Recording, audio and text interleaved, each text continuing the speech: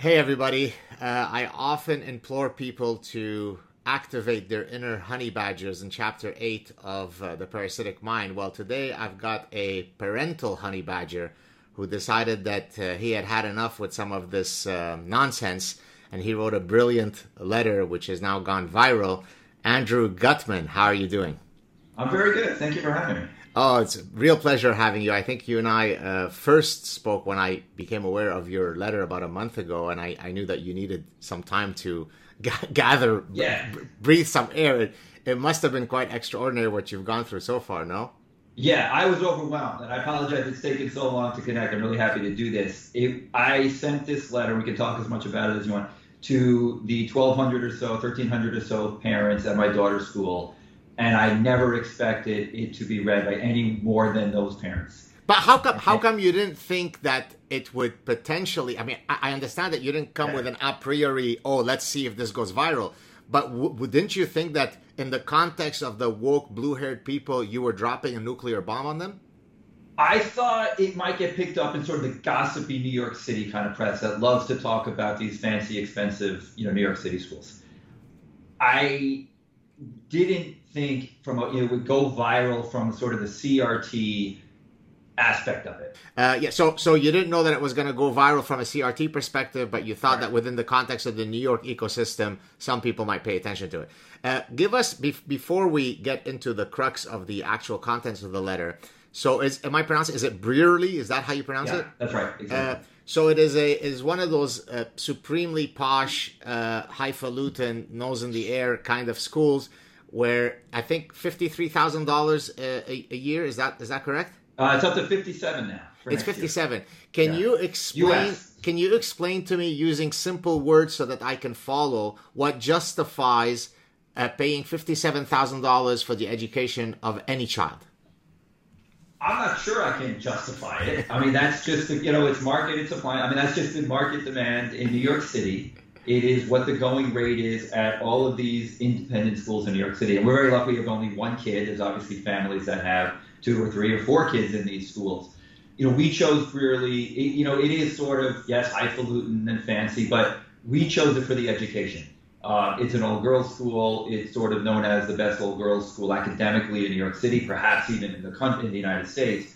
And I've said this on a number of interviews. One thing that's been disappointing to me, and something that we can get into why other parents don't speak up on this issue, is that most parents and families, unfortunately, are not really there for the education.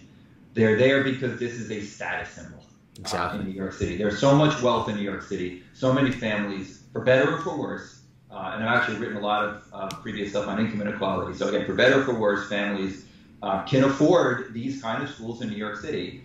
And so, the price tag is really nothing to a lot of people. But it is so hard to get their kids into these schools. So it becomes this status symbol. And then it also becomes, this is how you get your kids into the Harvard, Princeton, Yale. It's this ticket to the next step of your kids' lives. So for us, though, it wasn't that. It was really about where do we think our daughter will get the best education in New York City. And that's why we chose it 7 or 8 years ago when we were applying for her for kindergarten. So she had been there since kindergarten, so for 7 years. So do you think that the fact that in your case you seem to have been genuinely interested in the pedagogic content, in the process of education, that compelled you to differentiate yourself from the other parents and hence speak out and activate your inner honey badger, is that the key reason, or is there something within your personhood that says, well, there's because people ask me, you have a very, very busy career as a professor, you publishing and grants and all this kind of stuff. Why do you spend so much time in public engagement? And I say, because I can't help but do this, because it's just my nature, because I despise bullshit. I feel personally offended by all the nonsense, and therefore I activate my inner honey badger as a default value. So how much of each of those two factors caused you to be the parent who blew the lid on the whole thing? I think it's a combination of both. Like you just said, I've always been very passionate about education. And I have sort of strong views on what an ideal education looks like. And it's pretty different from even what these schools were teaching prior to this cancer of critical race theory. And we can talk more about that if you like. So I think it's partly that. And it's partly somebody had to do the right thing here. What has happened in these schools is so damaging, I think, to our kids, so damaging to these schools, so damaging to New York City, so damaging to the country and the world, that somebody had to do this. I thought I could do it because professionally, unlike a lot of other people, I'm not cancelable. And so I said, look, I can do this. We had already decided that we were not going to enroll our daughter for next year. So I didn't care about pissing off the school at that point. And, I said, look, someone has to be virtuous here. Someone has to, put themselves on the line with the hope that other parents will now speak up and we can try, at least start to effectuate some change in these schools. So that, that's why I did it. Okay, so again, we're going to get to so much of the content of the letter, but all the psychological and family dynamics are also of great interest to me. So you start seeing all this nonsense when? Is it something that you've been seeing? She's in grade 6, your daughter, correct? Grade 6, that's right. So would you have been previously exposed to to use my parlance, the parasitic ideas, or is this something that you found out about this year only? So I think we saw this creeping into the school over the last few years, and not just on the race issue, on sort of sexuality issues, on the trans movement issues, on and her school being an all-girls school has always paid a lot of attention to some of those issues, but not anywhere near enough where we would have ever considered pulling our kid out of the school. Not anywhere near enough where we would have said this education just isn't right. It's just It was the last year, and I've heard many other parents say the same thing, at least in New York City. It was last summer, the events of Black Lives Matter, of George Floyd, there were these Instagram accounts all over the country, black at my daughter's school, really black at all these other schools, that really was like a night and day. Like a switch went off in these schools where they just ramped up these, what they call the anti-racism initiatives, what now collectively we sort of call the critical race theory stuff, the social justice, night and day about a year ago. And so in September, we can talk more. I thought of sending this letter back at the beginning of the school year and said, you know what, let's see if we can rally other parents and get them to speak up. And because I know that an awful lot of other parents, and I think it's more than half, significantly more than half of the other parents at schools like Brearley do not agree with the direction of these schools. But and they yet are you're the terrified. And you are the only one who speaks out. Well, that speaks, so let me draw... I'm not the only one. But I was obviously the only one that did it publicly like this. Wow. There are a couple of constituencies that I found out have spoken out a little bit, but either they're not taken seriously or not very forcibly. Right. So I wasn't really the only one, but to do it publicly like this, was one of the few. Right. Well, but I mean, that distinction is the crux of the matter, because to take a position, but to do so within the privacy of your thoughts or of your sauna doesn't really require much courage. But to do it in a public manner the way that you have, that's the whole point, right? Yeah. I mean, there was another school that had gotten a lot of press, Dalton, which had parents sign letters anonymously, but nobody was willing to put their name on it. So let's look at that. First, what I wanted to do is before I go to the next train of thought, there is a very similar dynamic that takes place in my reality, and I've been at this for much longer, if I may say, than when you entered the fray, because I've been fighting this nonsense for well over 2 decades in academia, where all of these ideas are originally spawned, and I receive innumerable emails from professors. So to analogize to your fellow parents, I receive emails from professors. Thank you so much, Dr. Saad. You're my, life vest to sanity. Oh, but please don't mention my name that I wrote to you. So fellow professors are not sufficiently courageous, let alone for them to speak out, to even publicly stand with the one who speaks out. So I guess then the next question is, what explains that cowardice in your context? In my case, it'll be, but professor, I don't have tenure, or I'd like to get full professorship. So unlike when you said, I'm uncancelable, remember you said that a few minutes ago, yeah. I would suspect that a lot of the other parents who are also, well off and so on, are likely to be uncancelable. So is it that they're afraid to be ostracized? What's the fear driving their cowardice?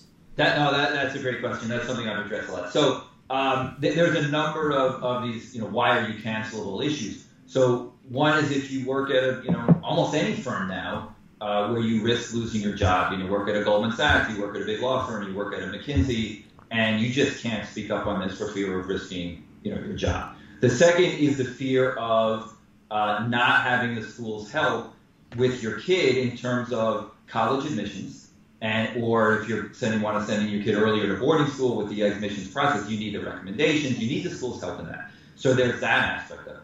The bigger thing, and this really addresses your point, is what I thought was you have these we're sort of very middle class for New York City private school. We are, for United States, I'm sure we're wealthy, but for New York City, we're middle class. You have these, billionaire type people, families on the board of trustees of these schools. You would think that those people, they have enough money, they could be the ones that say, okay, enough, stop, this education's horrible, this is bad. I found, and a lot of other people have said the same thing, they're the ones that fear the most of speaking up, of being canceled, because they lose all their social status. They will get thrown off the board of Lincoln Center or of the Met or of some other museum or whatever their social status is. It's the hardest I've found to get them to speak up. It's unbelievable. It is, and this, where there's really no virtue in this world, and I think a lot of that has to do with how much money there is in this world. But it's very, very difficult to get any parents to speak up on these issues. And I've said this a number of times. We don't even come close to solving the CRT, the education issues, the free speech issues, if we can't solve cancel culture issues. And we're nowhere near solving these cancel culture issues. Unbelievable. So when you decided, okay, you know what, I think I'm going to draft this letter, I think I'm going to hit that send button. I mailed it. You mailed it? I mailed it. I had the paper cuts. Not anymore, but I stuffed 656 envelopes. You went old school. I did go old school. Yes. Right. This reminds me of the Seinfeld episode where his they were not lickable. No. I got the self-adhesive. I was very worried about that, so I got the self-adhesive. Okay, I'll tell you this. My wife helped a little bit. My daughter refused to help, so I stuffed all these envelopes over a couple of days. I put all the stamps on, and I didn't get very many paper cuts. I got to an alphabetical order.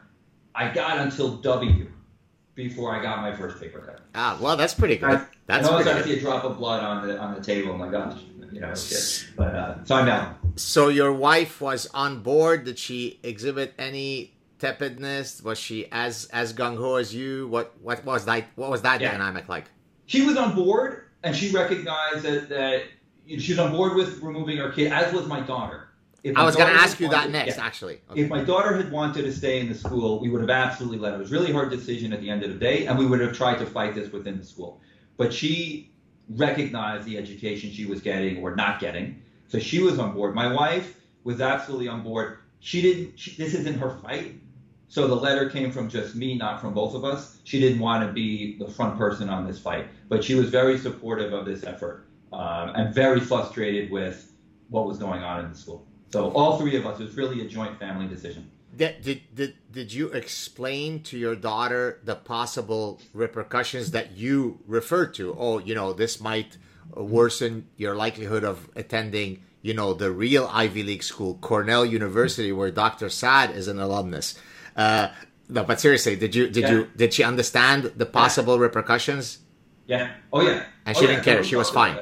Yeah, and we don't know where she's going to go to school next year, and we'll figure it out. I mean, my wife's more stressed about it than I am. My view at this, we'll find something for her to do, and I've had a lot of schools actually reach out to me, not necessarily in New York City, but look, if she never goes to school again, at this point I don't really care. Because I don't know if there's any place, certainly not in New York City, to get a good education now.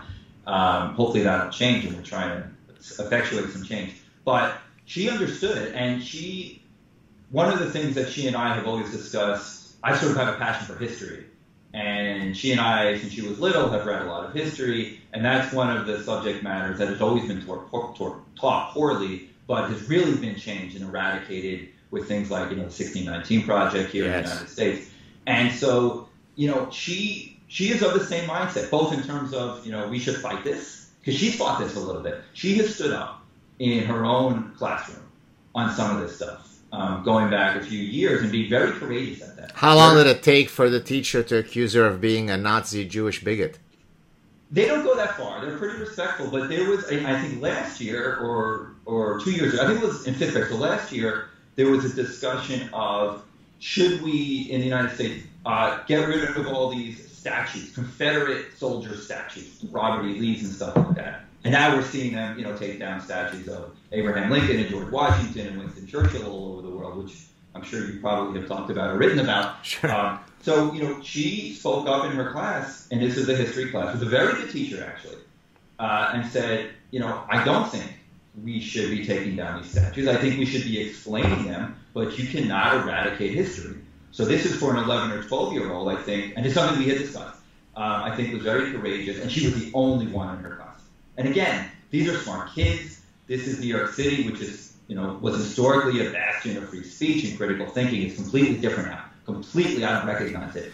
But she has always sort of, spoken up on these issues. So she recognizes the need to fight on this, even at 12 years old. So I'm very proud of her. I can talk a little bit about what happened after we sent the letter and we got a response from the school. Let's hold off on that. Let's get into the meat of the letter now. In a previous clip that I released maybe a month ago, I actually read your letter, and I highly encourage everyone to actually. I'll put a link in the eventual when this is eventually posted. A link to. I think it's still on Barry Weiss's. It's on ours, and it's on my own site also, whichever you want to link to. Okay, perfect. So people should actually go read it because it strikes, I think, the right tone. You're polite, you're respectful, but yet you're indignant. That certainly comes across. So let's break down. So because I listed here. You talked about systemic racism. You talked about what I call the die religion, diversity, inclusion, and equity. Talked about BLM, critical race theory, lack of critical thinking. So start us wherever you want. How did you draft this letter? How did you decide which parts to address and so on? Go through the process. I've been thinking about these ideas again since the beginning of the school year. And so I pretty much knew what I wanted to cover, all the key points. I sort of knew the tone, which was to be, as aggressive as I could be without crossing the line. And, I think the one area that, the area really, which we can talk about, which got the most criticism from people who actually read it, was the systemic racism aspect of it. That you're denying it, that there is no systemic racism. That's and right. By you doing that, you're part of white supremacy. That's right. So and what a lot of people who read it superficially or didn't read it at all were assuming I'm saying there's no racism in this country. That's absurd. Of course there's racism. What I was trying to do is say, really, that the critical race theories movement's definition of systemic racism is wrong.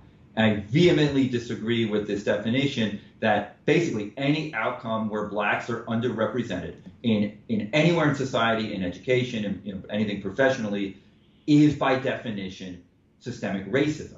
So that's the point I was trying to make. I don't believe that to be the case. So if I were to just summarize that using other terms that some people may know, it's the old conflating of equality of opportunities with equality of outcomes, basically. That's exactly right. We've gone from the meritocracy to this Marxist system of equality, which is the cancer, the parasite, in society. So that was actually the section that was, I would say, I had all the ideas, and then it took about a day and a half to write the letter and get it to the point where I was pretty happy with it. And the only people that had read it before it went out was my wife and my daughter.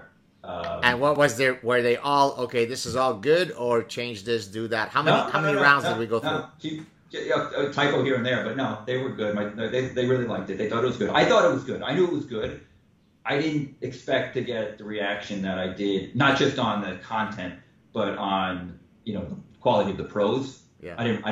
I got some very, very nice feedback from some very powerful writers. Well, it was a very, very well-written, eloquent letter. Add me to the list of complimenters, if I can put it that way. Yeah, I had a few presidential speech writers that reached out to me, some very prominent journalists. So that was flattering, was very nice. But yeah, the systemic racism was probably the hardest because there was a lot more I wanted to say on that.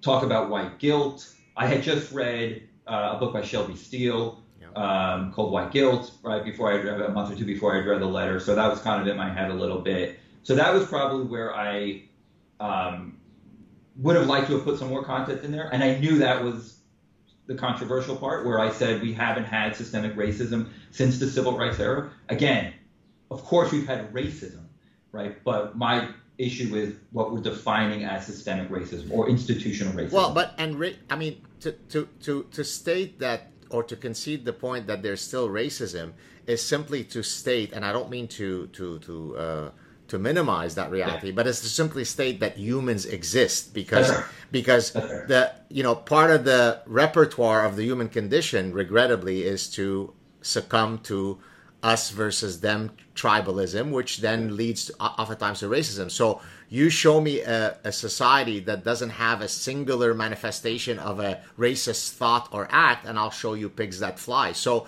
the fact that you concede the point that, well, of course, the U.S. still has racism, it's equivalent to saying, well, of course, humans still exist on Earth. That's right. And I tried to make that point. Since it's evolutionary, that's exactly right. I thought it was so obvious a point that I didn't need to make it. But of course, I was America's #1 racist on Twitter for a day, which I tried to avoid. I saw, by the way, forgive me for interrupting you, Andrew. I saw, by the way, just as I was preparing for our chat, maybe 10 minutes before we came on, I did a search on you because I wanted to see what was the reaction. And there was one article, maybe the worst one, at least that's the main one that came up on top of the Google thing, by a black lady where, Jewish banker and racist. And I was reading this and the irony was lost on her because she seemed to be seething of sort of this innate hatred, right? Yeah, look, I avoided all that stuff and I was called a lot of different things. Wealthy Jewish banker, which I'm really not, I'm Jewish, yes, but not very wealthy for New York and not a banker anymore. Yeah, there was a reaction. There was a rebuttal letter written by 6 moms of my daughter's grade that went out to the whole school for signatures and got very, very few signatures because it was awful, to be frank. And I think it got leaked a little bit. You probably could find it. It was sort of the typical, this was a violent racist rant. And he's just looking for his 15 minutes of fame. And then it goes into the really scary part, which I wrote about on something which about indoctrination. But, that was a typical reaction. This is just a racist rant. How did you feel? Did you because I remember when I first reached out to you, I don't think you'll mind me saying this. You said, I'd love to come on your show, but I just need to kind of gather myself because I wasn't ready for this. So how did you react to this? This was a shock. So we didn't eat, my wife and I didn't eat or sleep for the first 5 days. And it wasn't, I obviously a little bit, but really, I actually lost some weight and I'm thin to begin with. And I haven't yet gained it back. But so I didn't, I'll tell you what happened, which is I sent this letter out on a Wednesday and mailed it. And I didn't know when it would arrive. I didn't know what would happen. Friday afternoon, I got a call around 1 o'clock from a mom of a first grader saying I received this. And she was very supportive. And then I got another call. And then I checked my inbox and Barry Weiss had emailed me saying 6 different people had sent her this letter. Can I talk? And then it blew up. And then the New York Post started calling. And then I had reporters from other places at my door the next day. And then Tucker Carlson, a day or two later, read it, almost the whole letter. They really wanted me on. He read it on his show. And so the first 4 or 5 days was just a blur. And I didn't know what to do. I had never really dealt with the media like this. I was getting advice, including from Barry, look, don't do the conservative media because that's not really your message, which I agree with. And then I wound up sort of changing my mind on that a little bit. So I really didn't know what to do. Oh, you're going on Fox News, so you must be a right-wing bigot who's a Trump supporter. Okay. Exactly. And I didn't, I don't believe, A, that's not me. And B, I don't believe we make progress on this issue if it's just a conservative issue. Now, I got different advice later, which I've taken, and I've done a few appearances, not every appearance, which is, look, if that's the only way to get the message out, because that is the only media that is willing to talk about this right now, and you want to get the message out, then do it. Do it selectively and be careful what you say. And I've been pretty good at saying this, and I've written some op-eds also on this. I had one in The Hill, which I said, look, this is not just a conservative issue. This crosses the political divide. I have thousands of emails. Literally, I think I'm up to something like 4,000 emails from people around the country. A lot of them identify themselves as Democrat or liberal and say, we are desperate to fix this education. We are feeling hopeless. Our kids are going through this. What do we do? So this is not just a conservative issue. So again, to go back to your question, the first few days were just overwhelming, and I didn't know, what the right thing to do was. And so it just completely caught by surprise. Wow. Now, But I didn't care. I didn't really care about being called a racist at that point. Right. Good. Well, I was very comfortable with everything I had written. Yeah. Well, I try to. I don't care. I try to demystify that threat, right? And in one of the last passages of The Parasitic Mind, I try to explain to people, you could criticize Islam without being Islamophobic. You can criticize some of the insane positions espoused by the transgender activists while being fully socially liberal and wanting transgender people to have full dignity and live free of bigotry. You can not support militant feminism that rejects sex differences as evolutionary based differences without being a patriarchal misogynist pig. But yet people are so terrified of the lock and loaded threat of being accused of being a bigot that they'd rather die at the hand of ISIS than to potentially be accused of being a bigot. So if you demystify this and kind of go like this, then they lose their power because there's no threat over you anymore. That's right. But it has become the biggest slur around to be called a racist. I'll tell you a funny story, which is when I was considering whether or not to go on Fox, I had a connection to a guy who is sort of writes on COVID stuff from a non-mainstream way. He's very well known on Twitter, and he goes on Fox a lot. And I reached out to him and said, look, I know you've had the same kind of issues. Does his name rhyme with Schmalix Parental? Yeah. So, I said, look, I know you've dealt with the same thing, which is, you didn't want this to be a conservative issue, but CNN is not calling you, and the New York Times, where he used to work, is not calling. And he said, and I said, you've been dealing with this a year, and, how do you deal with all this? And he goes, well, it's only COVID, it's not race. I wouldn't touch race. And I didn't realize, the third rail of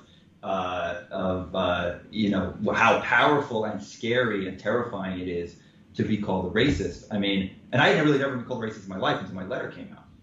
Wow. And, my wife was sort of the social chair of our grade. We'd set up coffees and lunches and meetings and dinners with all the other moms. My daughter probably had more play dates when she was little with more kids of every race than probably any other kid in the grade. I mean, we were the definition of inclusive. This proves you're racist, because when you say I have black friends, you are trying to overcompensate for your latent racism. So this proves that, sorry, buddy, you're a racist. Right. I know. And it is, it is what it is. I mean, I'm not going to worry about what the internet thinks of me. Right. I'm not worried about it. I'm not going to apologize. I am very comfortable with everything I wrote in that letter. I'm very comfortable with everything I've ever written publicly. Not to say it's always right, but I'm very comfortable with it. And you want to call me racist, call me racist. Have you been invited now, since the letter first came out, by anybody from the noble progressives to come on their media? Hero, Rachel Maddow, or some of the other super... Nothing. No, well, nothing at all. And I heard that when Barry Weiss, who was friendly to me when the letter came out, and probably the reason it went viral, she told me that from the get-go, which is, you're not going to get attention from the left-oriented media. Well, listen, I can tell you this, if I may link it to my personal reality. My book has been a gigantic international bestseller. I haven't heard yet from a single person on the left, as if the topics that I'm talking about are conservative topics. My publisher, they're absolutely fantastic, Regnery, is known as a conservative imprint, right? But the reality is, classical liberalism today has found a home amongst the conservatives, which is regrettable. I mean, not regrettable in that the conservatives are bad, but what an upside down world we live in, where for you to get such a message like your letter or my book, it's the conservatives that are espousing those views today. That's right. And that's been, I will say, that has been by far the biggest frustration for me, is that it's only been conservative media. Not that I care that much about being labeled the right-wing conservative, that I'm really not, although obviously these views have been taken up by the conservative media. Right. It's that we don't win on this issue if we can't get the center and the center left. We've lost the progressives. They're gone. Right. Whatever percentage, the 10%, 15%, whatever the percentage of Americans or in other countries that are progressive, they're indoctrinated, they're woke, they're gone. But we need the other 80, 85, 90%. The problem is there is almost no way to reach that audience, because there is no media that, in today's polarized media world, that reaches that center-left, center audience. Yeah. And that's been really frustrating. You know, where it used to be the New York Times would and CNN would not. They were so far to the left. And, you know, I've had a lot of discussions with people involved in this CRT movement. And again, a lot of them are conservatives, but not all of them. You know, how do we make progress here? How do we reach, you know, the left-oriented media? Nobody has any ideas. And then there's a real debate within the movement of should we go on Fox or should we not go on Fox? And I've said I'm not going to do anything to the right of Fox, and I've had a lot of offers to do that. But again, it goes back to what we said earlier, which is, you know what, if we want to get this message out, we have no choice. And that's where I've come out on that. You know, you know, look, I've faced a similar sort of calculus in my mind because I do get offers from people very much on the right. I usually, the only reason I might refuse an invitation, because I'm very pragmatic. I'm in the game of spreading hopefully good ideas. And so I don't care what is the platform. In other words, I don't worry about guilt by proxy or guilt by association. But of course, I do have to be concerned if, for example, a ultra right-wing group approaches me who are engaging in conspiratorial thinking, then there is a pragmatic consequence that might affect my message if I am, you know, associated with them. But usually I don't care. I mean, so for example, to me, you know, I've been approached by Fox countless times, and I never hesitate to go there because I actually don't think they're nearly as diabolical as I actually find them to be a lot more sensible than most of the idiots, the blue-haired idiots. So I agree. Okay, there you go. I agree with that. No, I agree with that. And you know, I gotta be honest, I don't watch any TV, and so I never really watched any of this until now. And now I've been on it, and I know some other people that have been on it, so I started watching. I mean, not a lot, but. I agree. It's not what I thought. I mean, I had some offers to go on Russian and Chinese TV, and I said no because I don't know, you know, what's going on. Yeah, right. What's happened in terms of your social network? You said that, you know, your daughter, you know, used to go to all the play dates. Maybe she now receives fewer play dates. Has there been any palpable or, you know, visible or clear ostracizing of the Gutmann family as a result of this? Yeah, I mean, a little bit. I mean, you sort of find out who your friends are, who your real friends are. Yeah. The people that ignore you, the people that support you, even if they don't necessarily agree, although most do, even if they're not saying it publicly, at least reach out and say, hey, how are you doing? Are you okay? You know, how's your kid? You know, how is my daughter doing? And some people now, you know, won't touch us with a 10-foot pole. There was a time where I think there was a question: are we toxic? What's the reaction?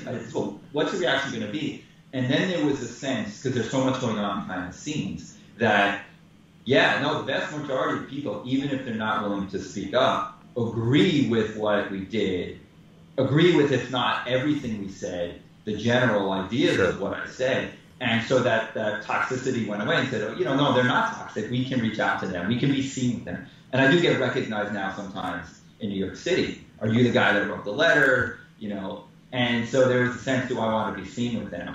But I think, you know, the people that were your friends, that you thought were your friends, and that, you know, haven't even reached out to say how are you, or do a play date, you know, get together with it. Yeah, we've lost some of that, and now I have a lot of new friends because my network has grown exponentially in the last 6-7 weeks from, you know, being part of this movement now. Welcome to the famous club. Yeah. You know, it was very weird because you don't know if this is 15 minutes. Right. You know, I got a lot of media attention. I was on the cover of the New York Post, which I didn't realize. I mean, they reached out to me. They sent a reporter. They said, you're going to be in there on Sunday. I said, okay, I don't know what that means. My dad called me that morning and said, I got the Post. I said, okay, am I in there? He said, yeah, you're on the cover. Finally, you've become a success in my eyes, son. Right. I don't know if I wanted to be on the cover, but in any case, you know, and so, you know, it was, you don't know, is it going to go away? But it hasn't. I mean, obviously, it's not the first few days, but, you know, I've done a bunch of media appearances. I've written some stuff. I've responded to a lot of people. I've started to get involved in a number of organizations that are in this fight, and people want to talk to me. So it doesn't seem like this is just a 15 minutes, and I've decided now to, you know, devote the next chapter of my life to playing some part in this effort. The effort of against CRT or broader bad ideas? That's a good question. I would prefer it to be broader bad ideas. Okay. I have some deeply held views on what are some of the root causes, as I know you do as well. CRT really just being a symptom of these much badder, broader ideas. And I think that the direction, the path that we are on in this country and a lot of the English-speaking countries and a lot of the Western world is incredibly scary and dangerous. And if we don't do something, we're headed into something incredibly scary and dangerous. So I would like to address them in a bigger way. I am now known as sort of the CRT education guy. So the question is, can I expand that to discuss more than that? Or am I better off using whatever notoriety I have to really fight on the education issues? One of the things I'd like to do is start new schools. And that's obviously a time-consuming process. Yeah. So I'm still figuring out, and that's what I've really been doing over the last 6-7 weeks. How can I best make an impact here? Are you connected? I don't care about fame and fortune, but how can I make an impact? Are you? Well, that's very honorable and laudable. Have you? I'm sure you have, but let me ask it anyway. Have you been in contact with Christopher Rufo? Actually, I met him last night.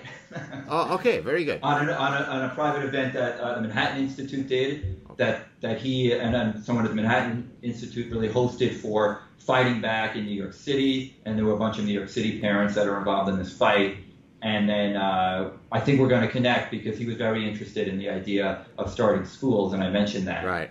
So yes, I haven't yet, but I think we will very. That's wonderful because I had him. So I have a whole bunch of banked shows that will be released hopefully soon this summer, and one of the banked shows preceding the chat that we're having today is with Christopher Rufo. So it'll be kind of nice to have your two conversations released close to each other because you're both tackling CRT, but from a slightly different perspective. In his case, he's become sort of the central repository of all of the efforts to litigate CRT, right? And so I'm always pleased, and it gives me great solace when I see him tweet something out like, here is the latest in Arkansas, or here's the latest, And so, in a sense, if you have a two-pronged attack, I mean, he's helping on the legal front. You're going to the roots of, not having the children parasitized, when they're 7 years old.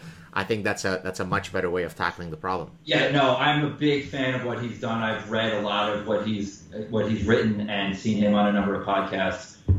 He's been the leader of this fight really for long, for in CRT specifically, for probably longer than anybody, in exposing a lot of what was happening, not just at schools, in companies, in the military, in government. And so I'm very excited to meet him. And maybe there are things that we can do together, because I agree with what you just said, which is this is a huge fight. We need to fight this on so many different levels, legally and grassroots, in private schools, in public schools, in universities, in corporate boardrooms. And so we need all the allies. We need to try to coordinate best we can, and we need to attack this in so many different ways. So I'm really excited if I can work with them up. And one of the reasons why I was interested in speaking both to you and to Christopher earlier, before we came online, we thought that we might talk about some other stuff that's relevant to my scientific career, and you stated, I'm the amateur, whereas I'm the professional. Well, the reality is that issue, that distinction, arises often when I implore people to get involved. And then their answer is, but you're the professional, you're the fancy professor that everybody knows. How can I make a difference? Well, you, Andrew Gutmann, Christopher Rufo, are living proof that you can have gigantic impact. You didn't come with, you don't have Joe Rogan's platform. You're not the fancy professor, but guess what? What you're able to now do, because you simply had the courage to say, I'm going to stand up and, attack this issue. Look where you are now, right? And again, you didn't do it because you wanted the fame, but your existence in the current context is exactly proving the fact that anybody can have a voice. You didn't plan this. Serendipity led you here. You decided to write a letter that you thought 600 people would read. Look at you now. Christopher Rufo was not planning on being the nemesis of CRT. Look at him now. To me, that's a very empowering message, because I keep imploring people to, and by the way, they may not become Andrew Gutmann and speak with Tucker Carlson, but they can still affect change within their sphere of influence. So maybe you could speak to that a bit. Yeah, I absolutely, because I think I said earlier, I have been reached out to by thousands of people, and my inbox is, it's been overwhelming, and it's good and bad. And the good is that it's been almost unanimously overwhelmingly supportive. And people are saying to me, I've given them the courage to speak up, and that they've seen other people do it, and they are doing it. And they told me, I have, all these stories of people that said, I went to local board meeting. I wrote a letter to my school. I'm organizing parents. That is incredibly, it's not satisfying from a personal standpoint because I don't care about that. It's satisfying from the standpoint that parents and grandparents and other concerned citizens that know what's going on, that realize how dangerous and damaging this is to our kids and our education in our country, that they are starting to speak up. And again, I said my goal was to sort of light the match at Greerly, and that I helped a little bit light this match or contributed to that nationwide. And I've had emails from people, outside the United States as well. I think that's great. Now, the flip side of that, all these emails, these thousands of emails, is I had no idea when I wrote this letter how pervasive and entrenched CRT had already become everywhere. I knew it was in New York City schools. I knew it was in some fancy California schools. I had no idea how quickly this had, to use your, being a parasite, how quickly this had spread and how entrenched it had already gotten everywhere. Every state. I think I probably have emails from all 50 states. Yeah. People in public schools, people in private schools, even religious schools. Obviously, at the university level, it's even that much worse. Oh, you cannot imagine. I mean, if you think, first of all these ideas start within the ecosystem of the university. So there is no context where you see the lunacy more than in academia, because that's where they're the promulgators of all this nonsense. So I'll give you a great example, Andrew. Diversity, inclusion, equity is now the primary means by which we grant chair professorships, right? So the highest possible academic, title. So, for example, what I call the Canada Research Chairs, which is the Canadian government is the endower of these chairs. Now you have to give a DIE statement when you're applying for a grant, and if you don't pass the DIE statement, the fact that maybe your research is going to solve cancer is really is not as important as being true to DIE. First you clear DIE, then you cure cancer. It sounds as though I'm being facetious, but I'm really not. I believe it, because I have heard from, I got adopted in this informal canceled professor support group. A bunch of pretty prominent professors who have had their own canceled issues sort of adopted me, and they're dealing with some in litigation, some are still teaching or not. I've had a number of conversations with professors like yourself where it's horrific what is going on at the university level. I spoke to two prominent law professors who have been teaching for a very, very long time, about what's going on, and is this fixable? And they don't think it is. They think absent civil war, we are not fixing the university system. I did a talk with a group from Princeton. That's this, I think, James Madison group. So a lot of folks that have really been the leaders on speaking out on free speech issues at the university for decades about how bad these things are. So I didn't realize that, but I realize that now. I mean, I'm focusing really on the K through 12 issues, but it's even that much worse. I recognize now. But by the way, the K to 12 issue, there's a great. I'm going to paraphrase his quote. I don't remember the exact quote. Richard Dawkins, the famous atheist and evolutionary biologist and zoologist, who's no fan of religion, has argued that why is it that you can access a child straight out of the womb to indoctrinate them with your preferred religious narrative, right? And I link it to, as someone who studies and teaches consumer psychology. So you have laws that don't allow companies to target a child to sell them chewing gum, because the idea is that the child doesn't have the cognitive and emotional acuity to be able to build a counter argument to your persuasion attempts. So we can't target children to sell them chewing gum, but we can target children straight out of the womb with our religious ideas, and we can certainly target them, as you found out, with all of these parasitic ideas. So the irony is simply baffling.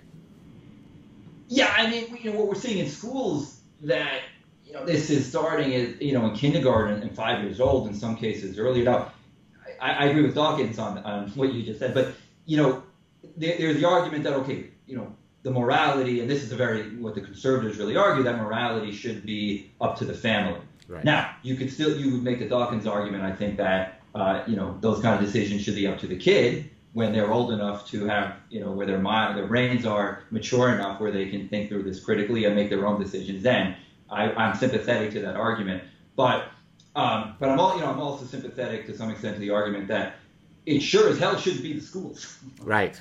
Doing this. So, okay, maybe it shouldn't even be the parents. It should be up to the kid. But for sure, it shouldn't be the schools that are indoctrinating, that are forcing this morality and this awful morality, this, what is really racism in the CRT issue, or this victim-oppressor, dichotomy, from the CRT standpoint, or to take it more broadly in the parasitic, aspect, this not critical thinking, this not free speech, this terror of speaking out in the classroom, which is really what's going on. And it's going on, I know at the university level, it's going on in this whole K through 12 now, education system. Have you had anybody who, subsequent to reading your letter, thinking about it, maybe engaging you within your social, network, come back to you and say, I've actually moved towards your viewpoint? Have you received any concrete feedback like this that at least shows some movement for someone? I think that where you get to, I'll answer that in two ways. I think there's movement in the exposure. Not every parent realizes what's going on. And that's a big problem, is how do we educate parents? Now, in my daughter's school, we were forced to do, for parents, mandatory anti-racism training. So we had to sit through these 2 Zoom sessions, an hour and a half each, I think, on what is being taught in these schools, what are these definitions. But that's unusual, because my daughter's school went so far off the deep end on this that we actually had to do this mandatory training. So parents were to some extent aware of this. At other schools, not so aware. So I think, again, I didn't write the letter to educate anybody. I didn't write the letter to change anybody's minds. I wrote it to really give the other parents cover to speak up.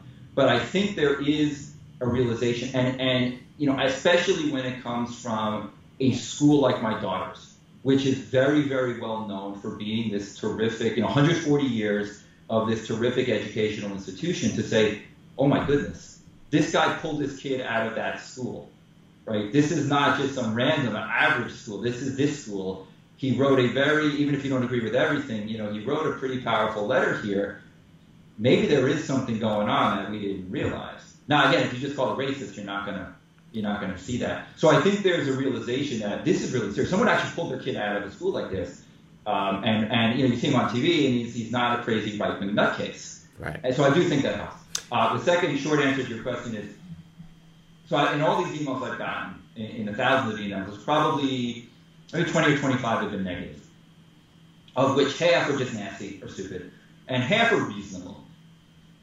I can't write to everybody back. I tried, I can't, it's impossible. And I try to write to some people back. But the ones that I answer first tend to be the respectfully negative ones. Right.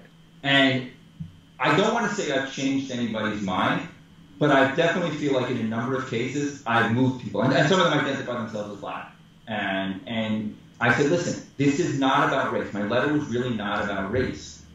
It's about the inability to have a discussion about race. And the fact that democracy doesn't work if we can't have a discussion. And it's about the indoctrination. I'm not saying don't teach slavery. I'm not saying don't teach Jim Crow. I'm not saying don't teach terrible things we did to the Native Americans. Of course we teach that. I'm not even saying don't have the kids read Kendi or White Fragility. What I'm saying is, if you're going to assign that, also assign Shelby Steele or Glenn Lowry or Thomas Sowell, and then let them make their own decision. So that's sort of the message that I've tried to get to some of the people that respectfully disagree. I don't want to say I've changed anybody's mind necessarily, those people on CRT, but at the very least, I think I've sort of said, look, they've come to the conclusion, I'm not this white supremacist racist, I'm actually caring about education and kids, and I've said this, you can disagree with my definition of systemic racism, that's fine. We should be able to have a debate, and that's fine. What I'm saying is we are not allowed to have that debate, and we need to have that debate. Yeah. So that's my long-winded answer to your question. Yeah, no worries. So one lesson that I want people to take away from the actions that you took. So in the parasitic mind, I explained the difference between virtue signaling and costly signaling, and I link it to my field of evolutionary psychology. So for a signal to be honest, it has to be costly. It has to be handicapping, right? So, for example, the peacock's tail is precisely a handicapping signal, because despite the fact that it reduces the survivability of the peacock by virtue of it not being able to flee predators, by virtue of it being more conspicuous to predators, it evolves because now the peahens, the females of that species, can look at the peacock's tail and use it as an honest signal of the peacock's phenotypic quality. Therefore, when I engage in an act that is supposed to exhibit my commitment to an idea, it has to be costly. If it's platitudinous, hashtag Je suis Charlie, hashtag French flag when the Bataclan incident happens, that simply shows to me that you are a fraud and a coward, because everybody can meet that signal. So in your case, the fact that you didn't just write the letter, which requires, quote, courage. I say quote because in a rational society, it shouldn't require such courage to write such a letter. But the fact that you said, and I'm going to withdraw my daughter, that now enters you into the handicapping realm, because you are saying, even though I am going to bear a genuine cost, I'm willing to take this. So for all the people who are watching and listening to this podcast, that's what you should be doing. If you truly want to be courageous, you have to incur a cost. Or as my good friend, and I wonder what you think of him because you were an investment banker, Nassim Taleb, he's got a book titled Skin in the Game, right? So you have to have skin in the game, otherwise you're just being a bullshitter. What are your thoughts on that? I think that's right. I'm sort of careful talking about sort of the courage and cowardice issue. I mean, I know people view me as sort of, courageous and brave. I don't and I get it, obviously. But, I wasn't cancelable. So I didn't feel like professionally I was risking that much to do that. I did get canceled. I was an advisor to the students at Columbia Business School for 10 years. Not very active in recent years. And a couple of days after the letter, I did get the we no longer require your services. Oh, I was going to ask you when I was going to introduce you. I saw career coach at Columbia Business School. So, okay, so you answered my question. Now. So they did cancel me a little bit. But again, I wasn't active. And I expected it. It's fine. But otherwise not cancelable. So I never really viewed, and the fact that we had already decided to remove our daughter. So I never really viewed this as, that courageous or brave, but obviously other people do. Listen, I get it. If you're going to lose your job and it's very hard to be courageous. I mean, this cancel culture is such a parasite right now, so pervasive. And I wish other parents would speak up. I think some should, especially the wealthy ones that really can afford, to do this. But I don't try to go out and call other parents cowards for not speaking up. Teachers especially. And there are a lot of teachers that are very unhappy with what's going on. There's been a few in the news. In fact, one. The Paul Rossi guy, correct? Paul Rossi. There's a new one in a independent school in New Jersey that came out. Oh, yes, I heard about that one too, yes. So that's real. I've said this because I've done a number of podcasts and with Paul Rossi, and I've met him now, we're friends. What he did was really courageous because he did risk his job, and I didn't. And this teacher, this English teacher a couple of days ago also. So, and it's really hard. I mean, they need the income. They need a job. So it's really hard for teachers to do it. Where there's real cowardice, and I have called people out, the administrations of these schools. I remember the letter that was written as a rebuttal to yours, Jane something. I can't remember who it is. I tagged her on Twitter. I started going after her because your letter was so traumatizing that you needed psychological counseling, and people of color needed to be protected. Now I can take the liberty of mocking these imbeciles, and I'll use less diplomatic terms than you, because I went through the Lebanese civil war as a Lebanese Jew, where I didn't know from second to second where if my head was going to be blown in the next few seconds. Therefore, I'm not very empathetic to faux cries of victimhood. So maybe the fact that I have my personal history gives me a bit more leeway to attack them more frontally than it gives you, which by itself is a sad reality, because why should my prior actual victimhood grant me greater license to attack these folks than you would? Yeah, no. I mean, there's cowardice there, and cowardice in corporate boardrooms. I don't know how we solve this issue, but what you just brought up is one of these bigger issues that I'm sure you've talked about, which is this hypersensitivity, this faux victimhood. And I even wrote that in my letter. There was one line about hypersensitivity and oversensitivity to criticism, whatever it was, I forget what I said. Or the safety culture, which has become pervasive, and everything, and they're using these terms completely inappropriately. So the letter that the head of school, Jane Freed, sent to the whole Brearley community, which was highly ridiculed both within the school and outside the school, and on Tucker Carlson, and you did it, a lot of people did it. It was, these girls felt frightened to receive a letter to their home. Now, it wasn't even addressed to them, these upper school, high school girls. And everybody made the same point that I did, which is that, Brearley has prided itself for 140 years on producing intellectually courageous girls. And this is exactly the opposite. You're telling people they are frightened by a letter in the mail. They are frightened by the words on a piece of paper. And then they go further, to your point, and they use these words like violate. It is a violence, like words that are used for rape, to have a letter in the mail that are completely inappropriate. But this is what this movement has done. It has been brilliant, and I know you've written about this.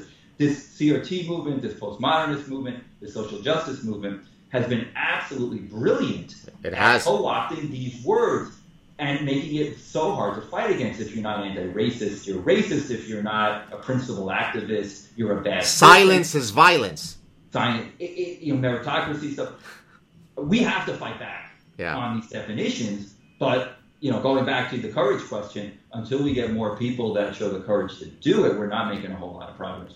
Well, listen, I tell you something. I was worried, and I think we talked before yesterday, whether we would have enough to discuss. We've almost gone an hour, so I apologize for not having gotten to some of the other topics. Maybe we'll do so at some future time. Look, Andrew, I'm delighted that a person like you exists, because as someone who has been fighting this nonsense for a very long time, every new voice that comes in that could compel people to speak out is a voice from the gods, even though I'm not much of a believer. So thank you for your courage. Keep doing what you're doing. Update me on your, any projects that you might be working on in the future as a result of, where you are currently. A delight for you to come on the show. I'm going to stop the recording, but then we'll just say goodbye officially offline.